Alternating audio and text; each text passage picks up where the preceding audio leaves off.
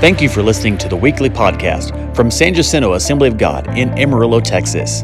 If you'd like to know more about our church, visit us online at www.sjag.church. Now here's this week's message. Been preaching the sermon series called Why We Do What We Do.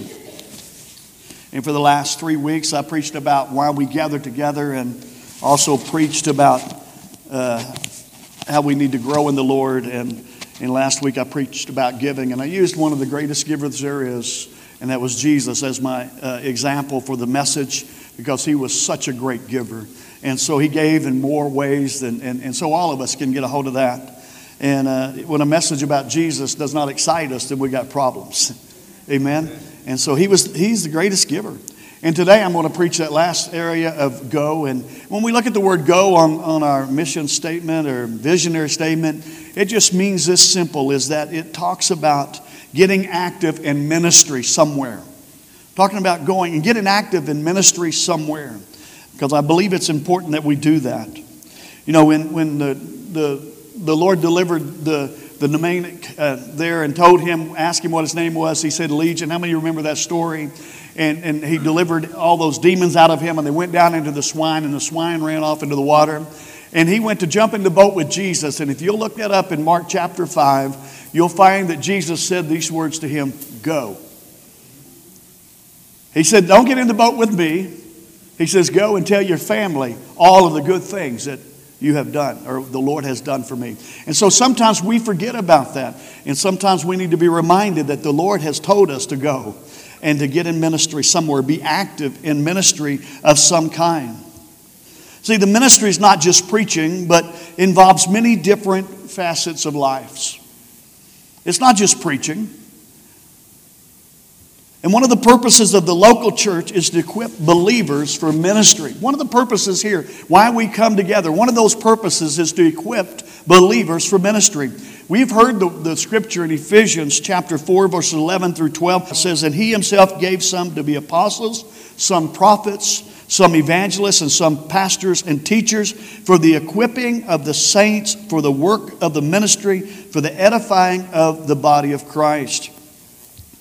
These that are mentioned in verse 11, listen to this, are considered officers of the church or more or less the professional ministries that are in the church body. Verse 12 points out one of their purposes as those that are officers in the church is that equipping of the saints for ministry. Is to equip the saints for ministry. The King James and others use the word equipping, while the New King James uses the word equipping, while the King James uses the word perfecting. Both words, whether you're looking at them, mean the same thing. To make someone completely adequate or sufficient for something. To equip them, help them to be ready to do what God's called them to do, is what it speaks of.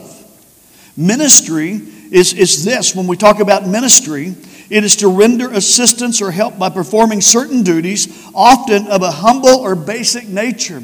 I mean, not every ministry is in the spotlight. There's many ministries that are outside and that people do that's never in the spotlight, but they've got a hold of the fact that God wants them to do something. So when we look at ministry, it's not just standing on a platform and preaching, but ministry has to do with service, has to do with helping, and a lot of times it's those basic things that need to be done, but we see that God wants us to do those. So see, this is critical to see for the office bearer, or those that are in those offices mentioned in verse 11.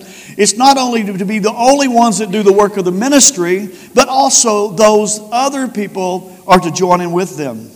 In fact, one of the primary tasks for those that are in offices is to equip others for the ministry.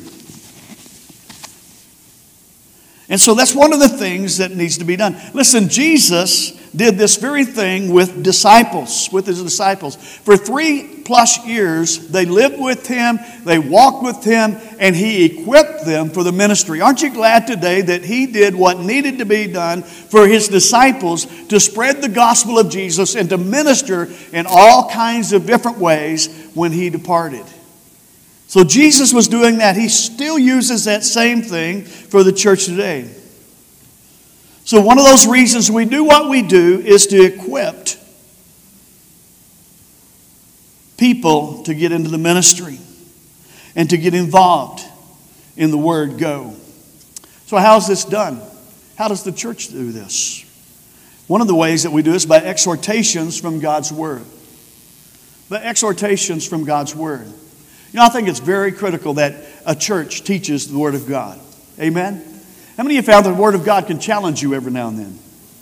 It can make you uncomfortable where you're at.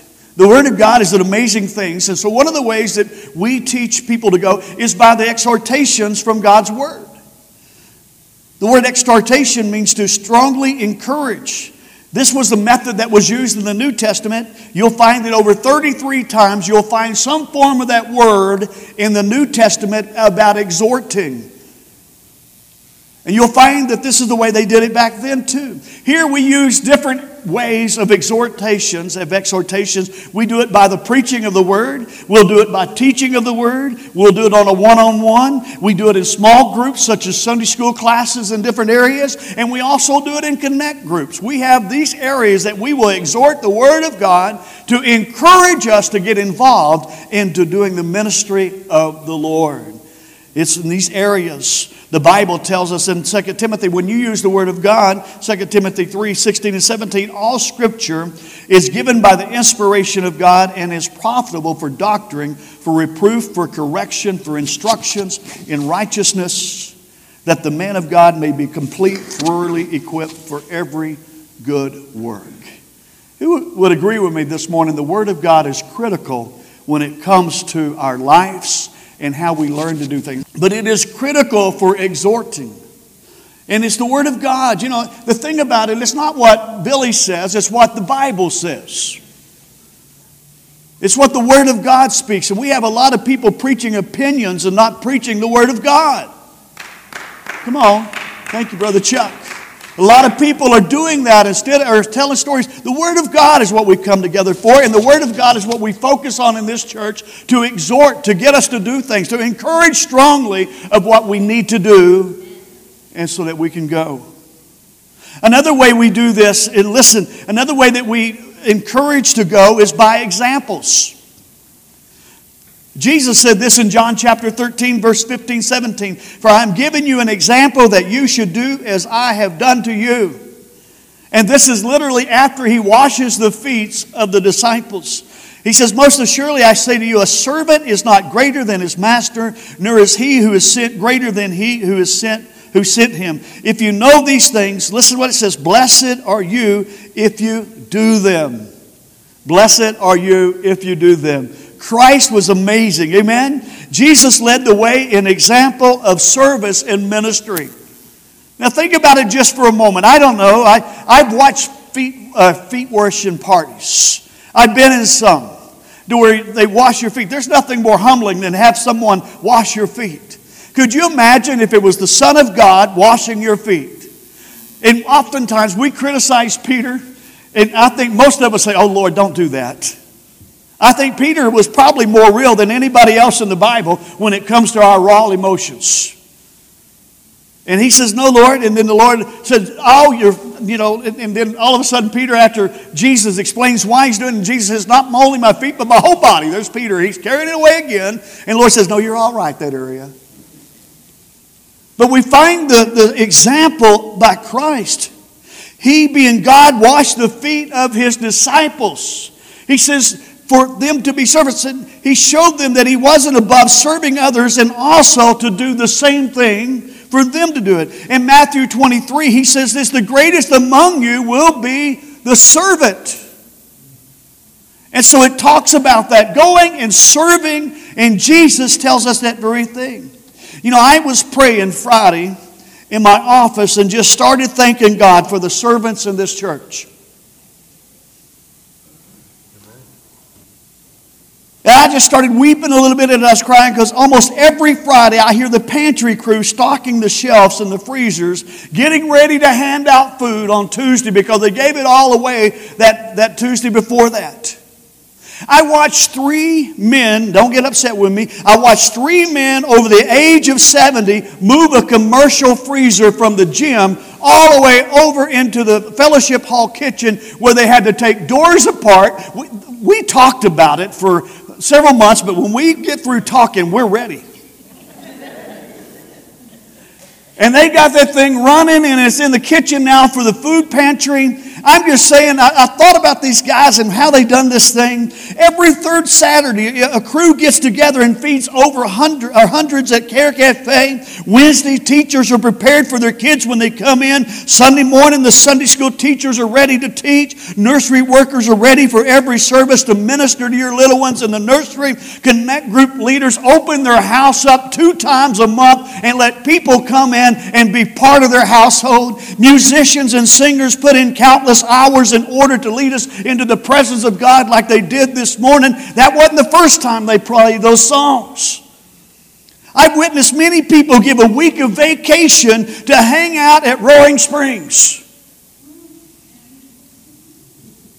And if you don't understand what I just said, take a week off and go.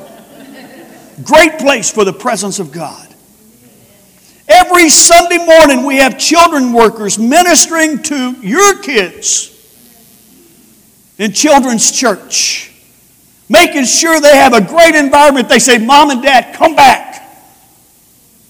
Where? I'm talking here at San Jacinto because it's not only by exhortations of the Word that we encourage people to go and serve, but it's also by examples, and we are not short of examples. We have the board that meets every month. They love meeting with me every month.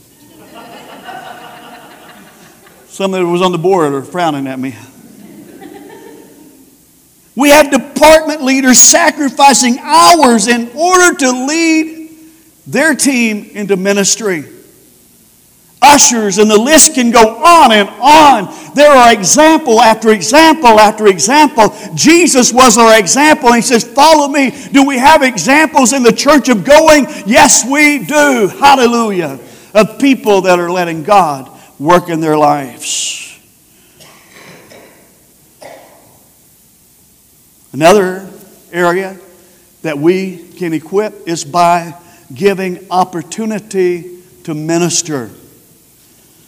Mark chapter 6 verse 7, He called the 12 to Himself and began to send them out 2 by 2 and gave them power over unclean spirits.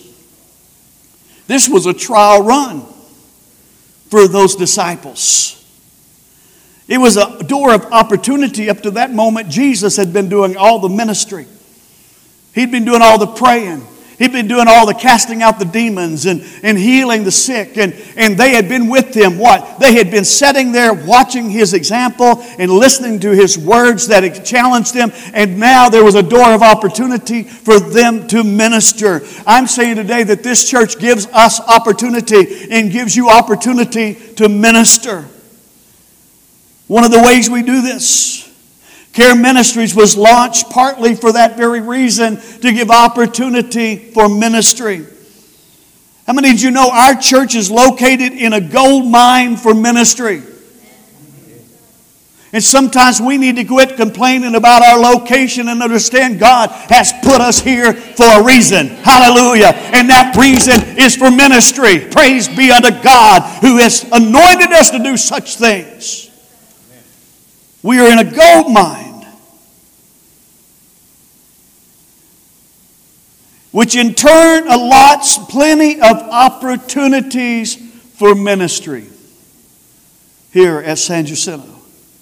And on another note, we have many places a person can minister in the church body and are even willing to expand our ministries if the Lord is moving upon a person to do so. We're even willing to do that at San Jacinto. You know, Tommy Barnett, one of the ways that his church got to doing what it was doing, people would come up to him and say, God, I just feel God's telling me to do this. And he says, well, if God's telling you to do that, feel free. Let's get it going. Let's get it started. What is he doing? He's expanding and opportunities for ministry. And I'm saying today, we are not locked into doing just 10 things. I'm saying today that we are willing to expand into ministries. It was Debbie Schooling that came up to me after the battling cancer Thank God she's cancer-free. Amen? Thank the Lord. And she says, Pastor, while I was going through cancer, I just felt that there wasn't that many people that can minister to others while another one's going through cancer. And she says, I've got this ideal. I want to have a cancer fair. And I'm thinking, we never had a cancer fair before. We will never do it. No. I said, cancer fair. I had all of you going, didn't I? Cancer fair, what a great idea, what a great thought. And I thought, how are you going to do that? I had no idea how to put on a cancer fair. But it wasn't my vision nor my calling. And I watched Debbie Schooling get things together, organize it, and she put on, her and her crew, put on some great cancer fairs out in this parking lot, and then one at the Tri-State Fair, and it was amazing things. Those stopped when she moved for a little while and came back. But I'm just saying, we're not dead set of just doing like 3 things and nothing more. We give opportunity at this church for ministry. Care Cafe is born out of the burden that God had put up on Tanya and Christy's heart when they went down to Louisiana and seen some ministry taking place. And they came back and said, hey, Pastor, we would love to have a meal in the Family Life Center just to minister to those that are a little less fortunate. That's the whole purpose. Let me tell you, I meet people all the time out here who says, y'all are the church that serves that meal. And they started serving the meal on the first Sunday or the first Saturday, and then they said, could you serve it on the third because our money is out by the third. And so they have that meal going, and it has blossomed. They served 300 and something people. But what am I saying? We had never done that before in such capacity. I went to the board and said, hey, can we use the gym to serve the neighborhood? You know what the board said? Evidently, yes, because we're doing it.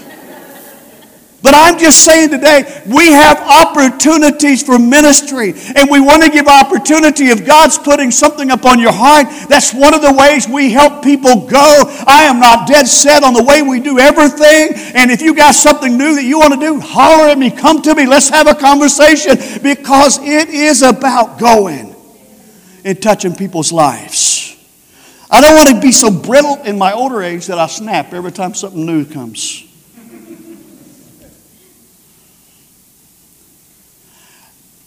So we have this opportunity. This is the job of the church, is to equip. This is what we're to do, is to equip people. I once heard about a tombstone of an atheist that read, all dressed up and no place to go. Some of you got that. But many Christians have been fully equipped for ministry and service, yet are not for sure where to go and have ministry in their lives. Can I tell you this morning, the local church can help believers find that niche in ministry. The local church can help believers find that niche in ministry. Can I say another thing before I go on? That young lady right there came to me one day and says, hey, let's do Adopt-A-Block. And I said, we've never done that before. And she has met people in this neighborhood that she just flows with them, really nice. I mean, if you've ever been around Amanda much, she's just really good with any people. And God's doing an amazing thing through Adopt-A-Block. Amen? And doing the pantry also. There's just things that are happening in our church that haven't been happening, and I thank God for that. But if we're not for sure exactly, the church can help you find your niche in ministry. Niche, a place, employment, status, or activity for which a person or thing is best fitted. That niche to where you blossom in ministry. As a pastor over the years, I've seen people that are in a ministry they really should not be in, and then realized after I left one church, if I would have put this lady over here, we would have had an awesome ministry, because that was her niche. And sometimes we get in ministry that really are not what we need to do. Listen, every Christian is to operate in their gift. That's the first thing you have to realize. In 1 Peter 4:10 it says, as every man has received the gift, so minister the same one to another as good stewards of the manifold of grace. Every person, everyone in this house this morning, and everyone that's watching online this morning, we have a gift from God. We have a talent that God has given us that we can use. This is the Word of God saying that, not me. God says we all have a gift. Every one of us have a gift. It also instructs us to minister in that gift. And we should be a good steward with the gift God has given us, the ministry. We don't need to bury it out of fear, listen, but trust God. If you walk in fear, you'll never accomplish what God's called you to do. Fear is something that's made to keep you and me out of the ministry. If I would have listened to my fear when I heard God calling me to pastor, I'd still be selling parts. One day, the Lord just pushed me out of that. I'm just saying today, fear is not something we need to have. But every one of us today, every one of us sitting here, and I think the first key to finding your niche, you got to accept the fact that God has given you a gift. I know some of you ladies' gift is some cooking. Amen? What a ministry. Come on, some guys should have amen me right there. What a ministry. There's a ministry. Remember, it's not necessarily preaching. It's what God lets you flow in that comes so natural to you. You know, sometimes it's trial and error. Sometimes it's trial and error. Did you know many people go to college to major in one thing and end up doing something else the rest of their lives? And the parents go, why did we waste all that money? How many know somebody like that? And you know, the thing is, we expect our kids to know exactly what they're going to do at 16 for the rest of their life. So what do you want to do for the rest of your life? Sometimes you have to try several different things before you find what God wants you to do. And ministry is no different. Ministry can be the same way. If a door opens for you, if it's not enjoyable to you, more than likely it's not where your niche is for ministry. If you can't stand kids, don't volunteer for the nursery. Don't volunteer for children's church, and surely do not go with a lock-in with the youth for 24 hours. Because see, that will not be your niche. It's a sign that you probably are not going to be ministering in that area of the church. We had a youth deal one night after I think it's what we call the fifth quarter, after a football game, and we had this Liberty Fellowship Hall in Spearman, and it was our turn to host after the game, and there was young people all over the place, and they were all sitting there being nice and polite. No, it was chaos. And there was a guy that he's a preacher, developing, working on the credentials like I were, and he came up to me and says, you need to make all of them sit down and be quiet. And I said, what world do you live in? In other words, he didn't need to be in that room. It didn't bother me at that time because I was probably the one everybody said, you settle down a little bit. But I'm just saying sometimes we got to find our niche. And the church can help someone find their niche in ministry. And just because you volunteered for something in an area, if it's not comfortable for you, don't feel bad when you have to come up to me and say, hey, I don't want to do that. Because it's just nothing flowing. It's not flowing right for you. You know, nothing worse than doing something you don't like. Because it brings a dread into your life, and it also brings just a not wanting to show up in your life. So we can help with that niche. You can step out of that, but don't quit looking. Amen? If you're not called to that ministry, doesn't mean you're not called to minister. You just haven't found the right place to minister. Amen? You know, some people can love on folks and others can't. Amen? And it's just finding that thing, and the church can help us find that niche. We can find that. The pastor, I remember Brother Ray Cook, he asked me one time, he gave me a scripture, and he says, interpret that for me. And I said, he said, I think you're going to be a preacher. And here I am. I'm just saying sometimes we got to look for that niche. What is your niche? What is your niche in ministry? Amen. I don't have to preach like anybody. I just got to preach like God puts on my heart. And that niche is something that we can find. There's people that have found their niche and they blossom in that. And we can help you find that. I don't expect you to stay in a ministry that you do not like. Amen? Because it's not going to help anybody. But I do want you to find a place that you can find your niche. Another thing is we are here to help.